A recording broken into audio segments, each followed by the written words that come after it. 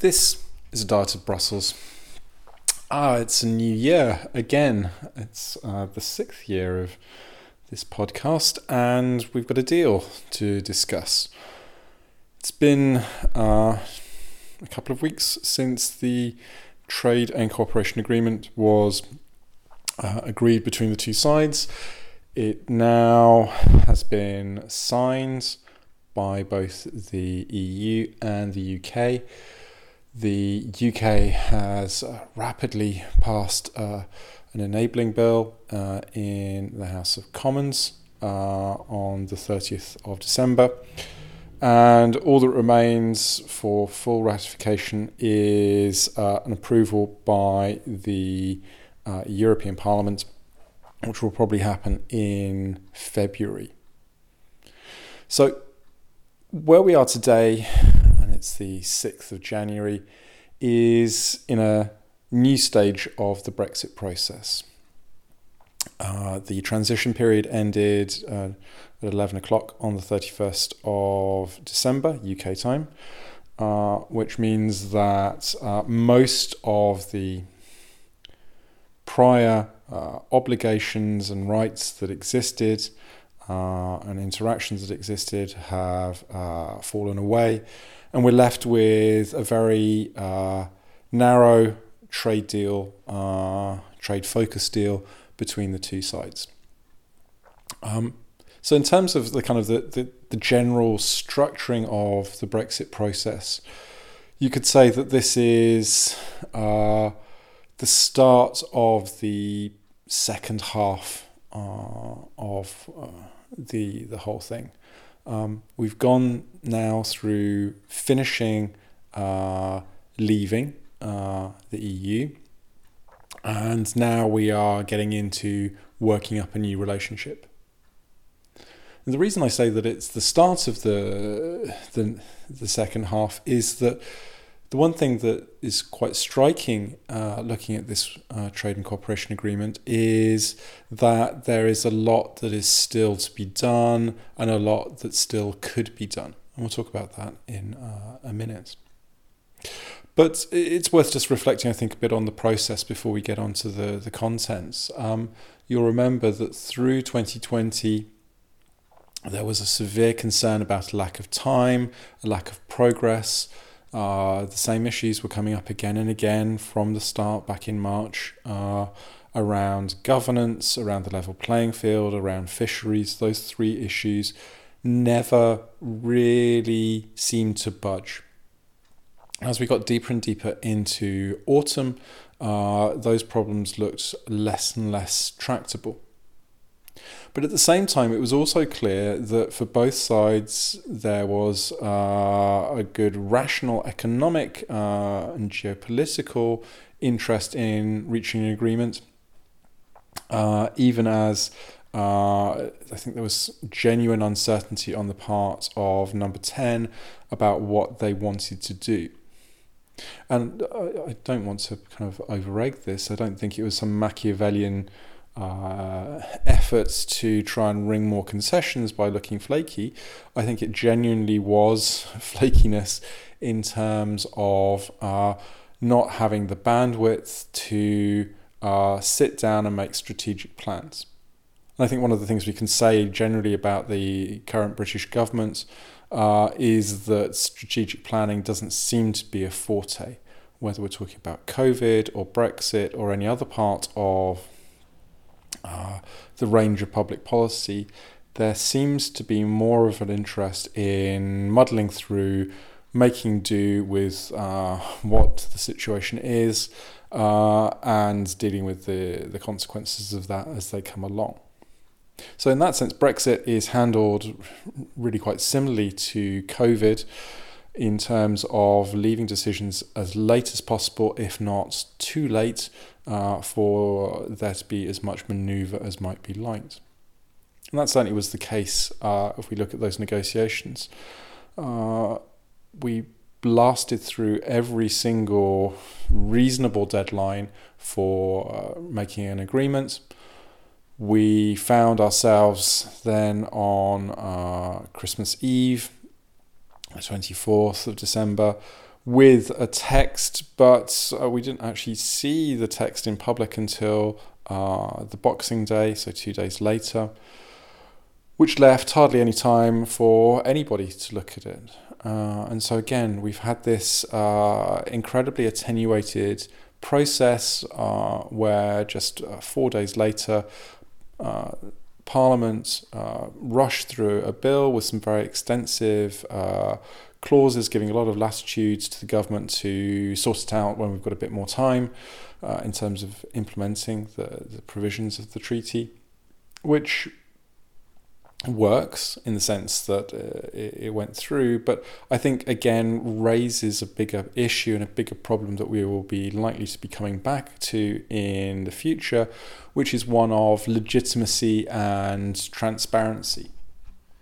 It's fair to say that most people have not invested a lot of time in looking at the provisions of the treaty on either side of the negotiating table.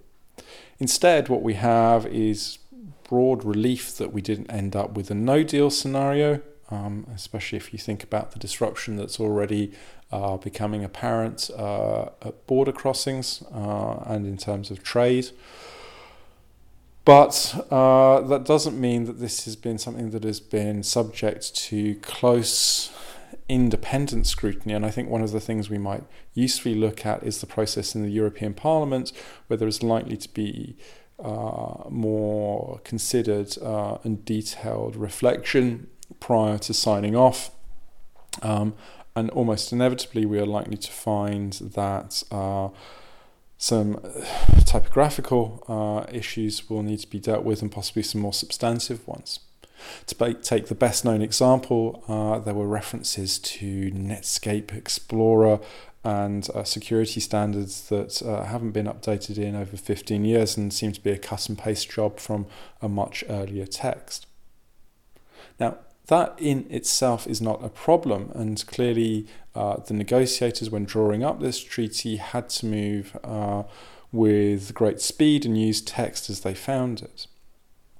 But, I think this comes back to that bigger problem that if this looks like something that was done in a rush, because it was, then it raises questions about whether this was a good deal, whether this was a workable deal, and as such, it's not surprising that we have quite so much capacity to review and revise what there is, and indeed to continue negotiating as we find. In terms of content, the Trade and Cooperation Deal is an association agreement as far as the EU is concerned, which means that this is a somewhat repurposed instrument. The intention of association agreements is to bring third countries closer to the EU orbit rather than using it the other way around.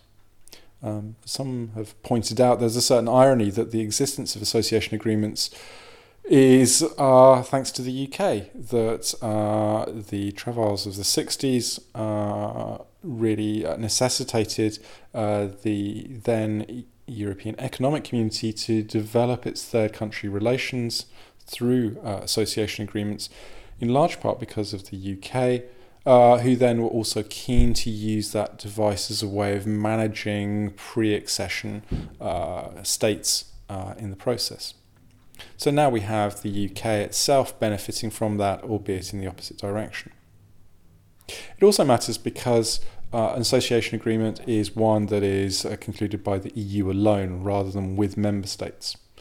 And we haven't seen a major querying of that at this stage, but it's conceivably member states might at some points feel that if this grows in competence or range, that then we have to get into national ratifications, which, as we know from CETA and from other deals in the EU's case, can take many, many years. At the heart of it is a deal around goods. There is zero quota, zero tariff access to each other's markets, which is a very ambitious offer. And as such, it comes with a number of commitments in terms of trying to ensure a high degree of coordination on standards. So this is the level playing field option. It's worth saying that the EU did tone down some of its opening language and its mandates. So the UK doesn't have to follow EU state aid rules in its business, with the exception of Northern Ireland, which we'll come back to. There is essentially an agreement on non-regression, so that the standards that applied at the end of 2020, at the end of transition, which by definition were the same for the two sides, both sides accept that they will not go back and they will try to match each other. So it's a somewhat softer position than the maximalist view that some on the European side were pushing very hard. But nevertheless, it creates a strong incentive for the UK to maintain those standards and to keep aligned as much as possible with the EU in order to make trade no more frictive than it already is. I think already we see that in the opening days of 2021. Whilst there aren't quotas or tariffs, there are still now new checks in terms of health standards, sanitary, phytosanitary requirements, checks that are required in terms of other regulatory compliance, so non-tariff barriers. All of those things are clearly additional burdens, additional requirements. And so it's not surprising that in the opening days of 2021, we've seen lots of logistics companies, hauliers, deciding that it might be a good time to have either a holiday or to just suspend business until they can work out how this works. Now, to give you some examples of the kinds of issues that have emerged, let's go to one of my own personal interests, which is bicycles. We've seen several European manufacturers of bicycles suspend deliveries to the UK because of continuing uncertainty about what the process might be, and also just awareness that deliveries were likely to be delayed. We've had UK bike manufacturers who might be bringing in their frames for the bicycles from places like Taiwan, which is the global centre, as I'm sure you know, of bicycle frame manufacture, and then building up full bicycles. And they've been finding difficulties in terms of being clear about whether that adds enough value to the goods in order to make it possible to benefit from that tariff-free access. And this is something known as rules of origin. If you buy a frame and then stick some bits on it, have you actually made it, added enough value to that good in order to justifiably make it British made? And rules of origin are hellishly complex, and I'm not even going to try and get into how that works. But the result has been suspensions in sales, suspensions in deliveries, uncertainty about what requirements apply, quite on top of the kind of the general logistical delays that have taken place. And so we have seen cases where European businesses have decided to stop selling into the UK, in part because HMRC has required those European businesses to collect VAT on their behalf and then to send it off, which clearly is a substantial administrative burden. And if the UK is not a major market, then you might well think that that's not really worth the effort. So the general impact so far seems to be that we're going to see some trade reduction, some trade diversion. Take other examples, we might think about the activation of direct ferry routes between France and the Republic of Ireland to bypass the land bridge through the UK, which seems to have been doing roaring business, even though it's slower than going through Holyhead or the other routes through the UK. That still seems to have been something that's successful. So ultimately, in this, whilst there is a benefit to maintaining an avoidance of the most serious restrictions on trade, it's clear that trade in goods still is not going to be what it was, whatever the government might say. But goods, as we know, is only a small part of modern economic life. And in the case of the UK, 3/4 or so of economic activity is in services.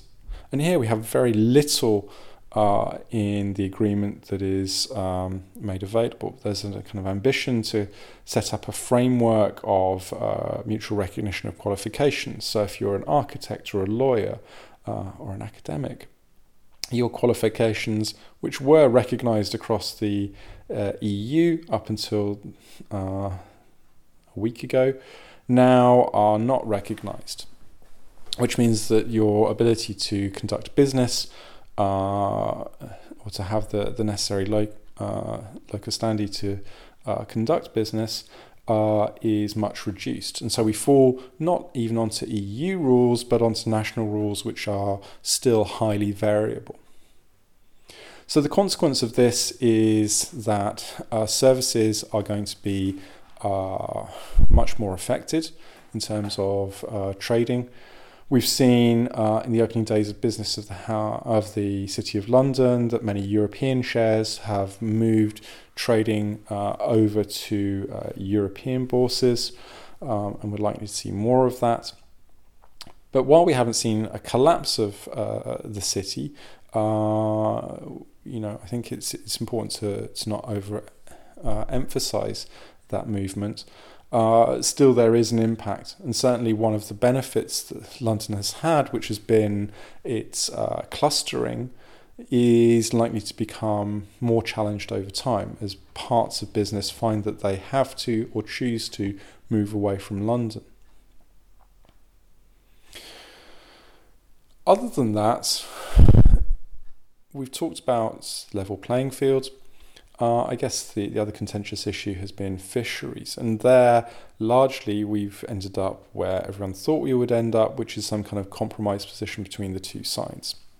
There'll be a 5.5-year adjustment period where EU access to UK waters will reduce progressively.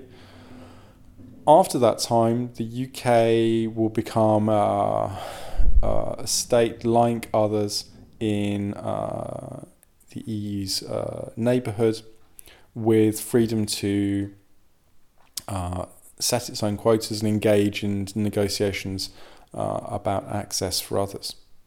However, there's a sting in the tail. That sting is that whilst the UK, after the 5.5-year period, is free to set its own standards, it does so in the acceptance that the EU is free to start imposing tariffs and other restrictions on the UK, should it feel that access is not fair and proportional. So whilst normally the UK would seem to have the freedom that it so desperately craves, the EU retains a position of saying, well, if things change more drastically, then we're likely to impose penalties which make your fishing industry not particularly commercially viable. And remember that fish caught in the UK are typically sold in the EU, and the capacity to carve out a UK specific track is really very limited. So unless British people start eating a whole lot more fish, then it's hard to see how actually this allows for as much freedom as might seem to be evident in the first place. And certainly the fishing industry has not been particularly happy with the compromise, but that's been rather drowned out in the bigger scheme of things.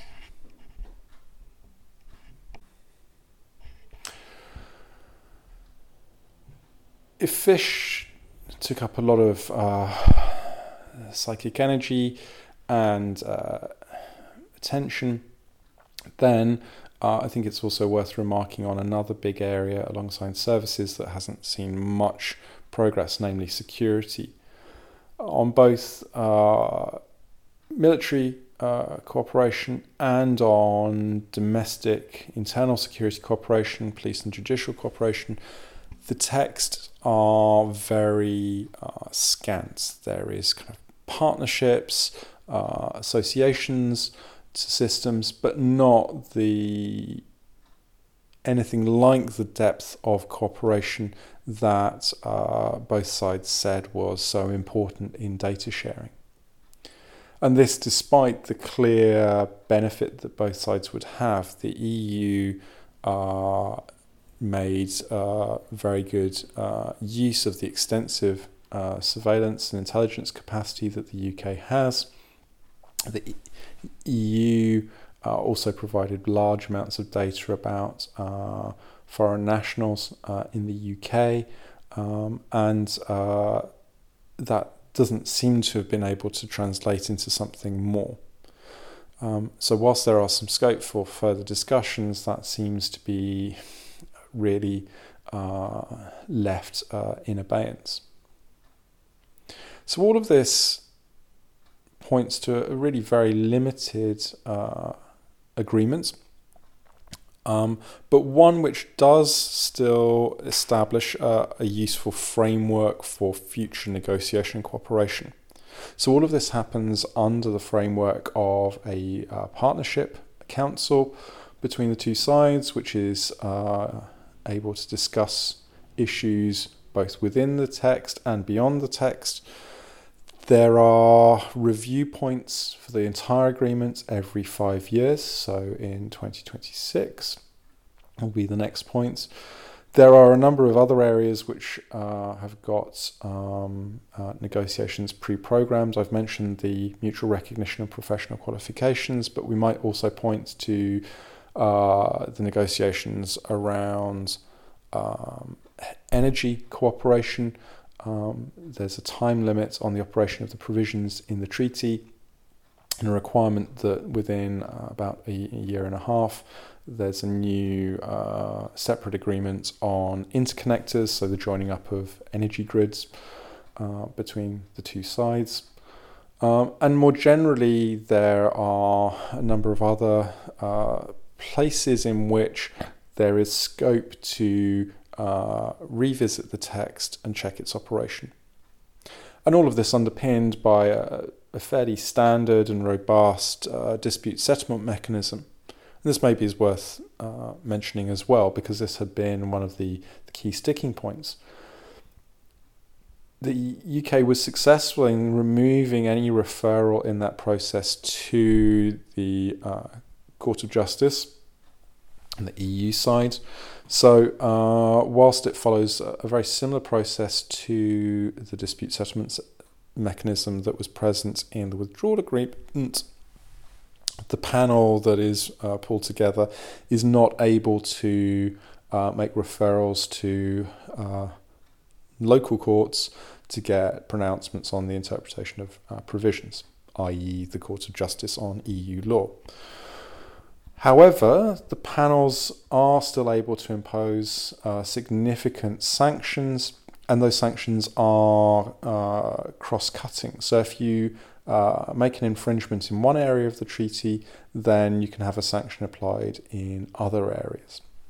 Now, whilst there are a number of exceptions to that, quite a few exceptions in fact, that still is important, because it means that failure to comply in, say, goods processes might end up with sanctions being applied on fish, to take an example. If we think about where this leaves matters, on the one hand, I think we have to be clear that this is much better than the alternative. If we're sitting here discussing a no deal, then I think I would be very downbeat at all. The willingness of both sides to make this work, to accept a number of compromises, I think really points to that basic recognition that was hopefully always there, although, as I say, I'm not entirely sure that it always was, that a no deal really would have created vastly more problems than a deal does. The presence of a deal that the UK has already put into law, domestic law, alongside the start-up of the operation of the Northern Ireland Protocol, which I haven't mentioned properly so far, but suffice to say that protocol basically operates almost completely as was outlined in the withdrawal agreement, because the TCA really doesn't do very much to remove the necessity of its operation. With both the TCA and the protocol moving into implementation, with both sides able to demonstrate through their actions rather than just their words that they are acting in good faith and sincerely, that at least puts something of a floor under the damage to relations that has taken place. I think one of the things that's been fairly palpable over the past week has been the sense of relief that we don't have to be now in a super active phase of EU-UK relations. Both sides have very pressing and urgent and substantial issues to get on with, most obviously COVID vaccination programs, which really require them to not be having to worry about this particular problem. So the tone so far has been relatively emollient, as much as it exists at all. And in fact, what's striking has been how little either side has really gone on about this. Even Boris Johnson, who might have been expected to go on about getting Brexit done, limited himself to some fairly perfunctory remarks prior to New Year, and then really has gone off to talk about other stuff. And nobody really seems particularly keen to get into the weeds of this. It probably suits the political space for both sides to take the narrative that this is done, it's the end, as Ursula von der Leyen had said at her press conference. But that's also equally not true. It's the end of the old relationship, but it's just the start of building up something new. And I think what we're likely to see in the coming months and years is a semi-permanent process of negotiation and interaction. That there are the things I've already mentioned in terms of reviews and negotiations, but also there is the wider set of interactions that I think are likely to continue to develop. There are very many issues that need attention that are either known, most obviously on climate change, or which are at this stage unknown, such as that kind of the pandemic type situation. This is why focusing on that framework of institutionalized interaction is really important, because that Partnership Council is going to be a key point of contact between the two sides in the coming years. And really, I think in this next year is where kind of the sharp end of implementation, and particularly as we have a number of grace periods that will run out through the first half of this year and through to the end of 2021, then I think we'll start to see whether the machinery is willing and able to deal with anything that emerges. And this, I think, is maybe the big danger, is that issues in one area might potentially spill over into other areas as we go along, that the capacity to contain problems, to keep them compartmentalized, is not entirely clear to me. And certainly that cross-retaliatory possibility in dispute settlement mechanism terms is something that raises the spectre of a more general issue. If you want to know what that looks like, then you can look to Switzerland, where the cross-linkage of the many different elements of this Swiss-EU relationship has seen a significant number of problems over recent years and really hasn't been easy to resolve. So as we step into this new year and as we continue to reflect on what is going on, I think this is maybe the key point to take away from all of this.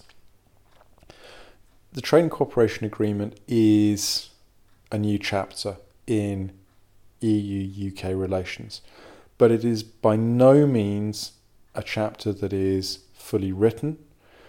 It is a chapter where the two sides still have considerable scope to shape and mould what comes next. And there's nothing in that agreement that precludes future UK governments seeking more substantial engagement on any number of issues that you might need to have. However, what this probably does mark is the end of the hot phase of Brexit. That process that really got going back in 2015 with David Cameron's election, back when this podcast started, we're past that now. This is not going to be a central issue for either side for some considerable time yet. And really it's hard to see how we get back to anything like the times that we've had, certainly since 2016, where Brexit was the major issue for the UK and an important issue for the EU. Perhaps, I think maybe with a bit more reflection, we might usefully talk about what happens to leave and remain as cleavage in the UK. But it's hard to see how those who might want the UK to return to EU membership can engineer anything like this situation in the short to medium term. My first impression is that this is at best a generational project rather than one that can reasonably be pursued in the next 5 to 10 years. And if you want to know why, then just imagine telling people that they've got to go through again what they've been through over the past 5 years, 6 years.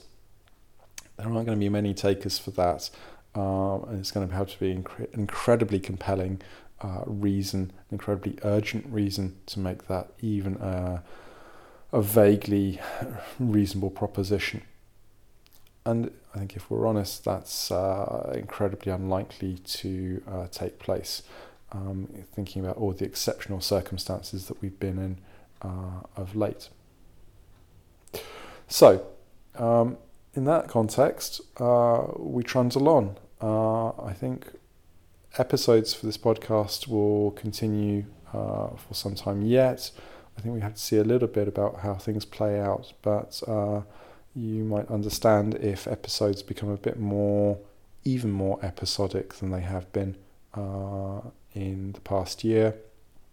But we'll see, because as we've learned to our mutual benefit, Brexit never ceases to surprise. On that note, I shall wish you all a happy new year and thank you for listening, and I will talk to you again soon.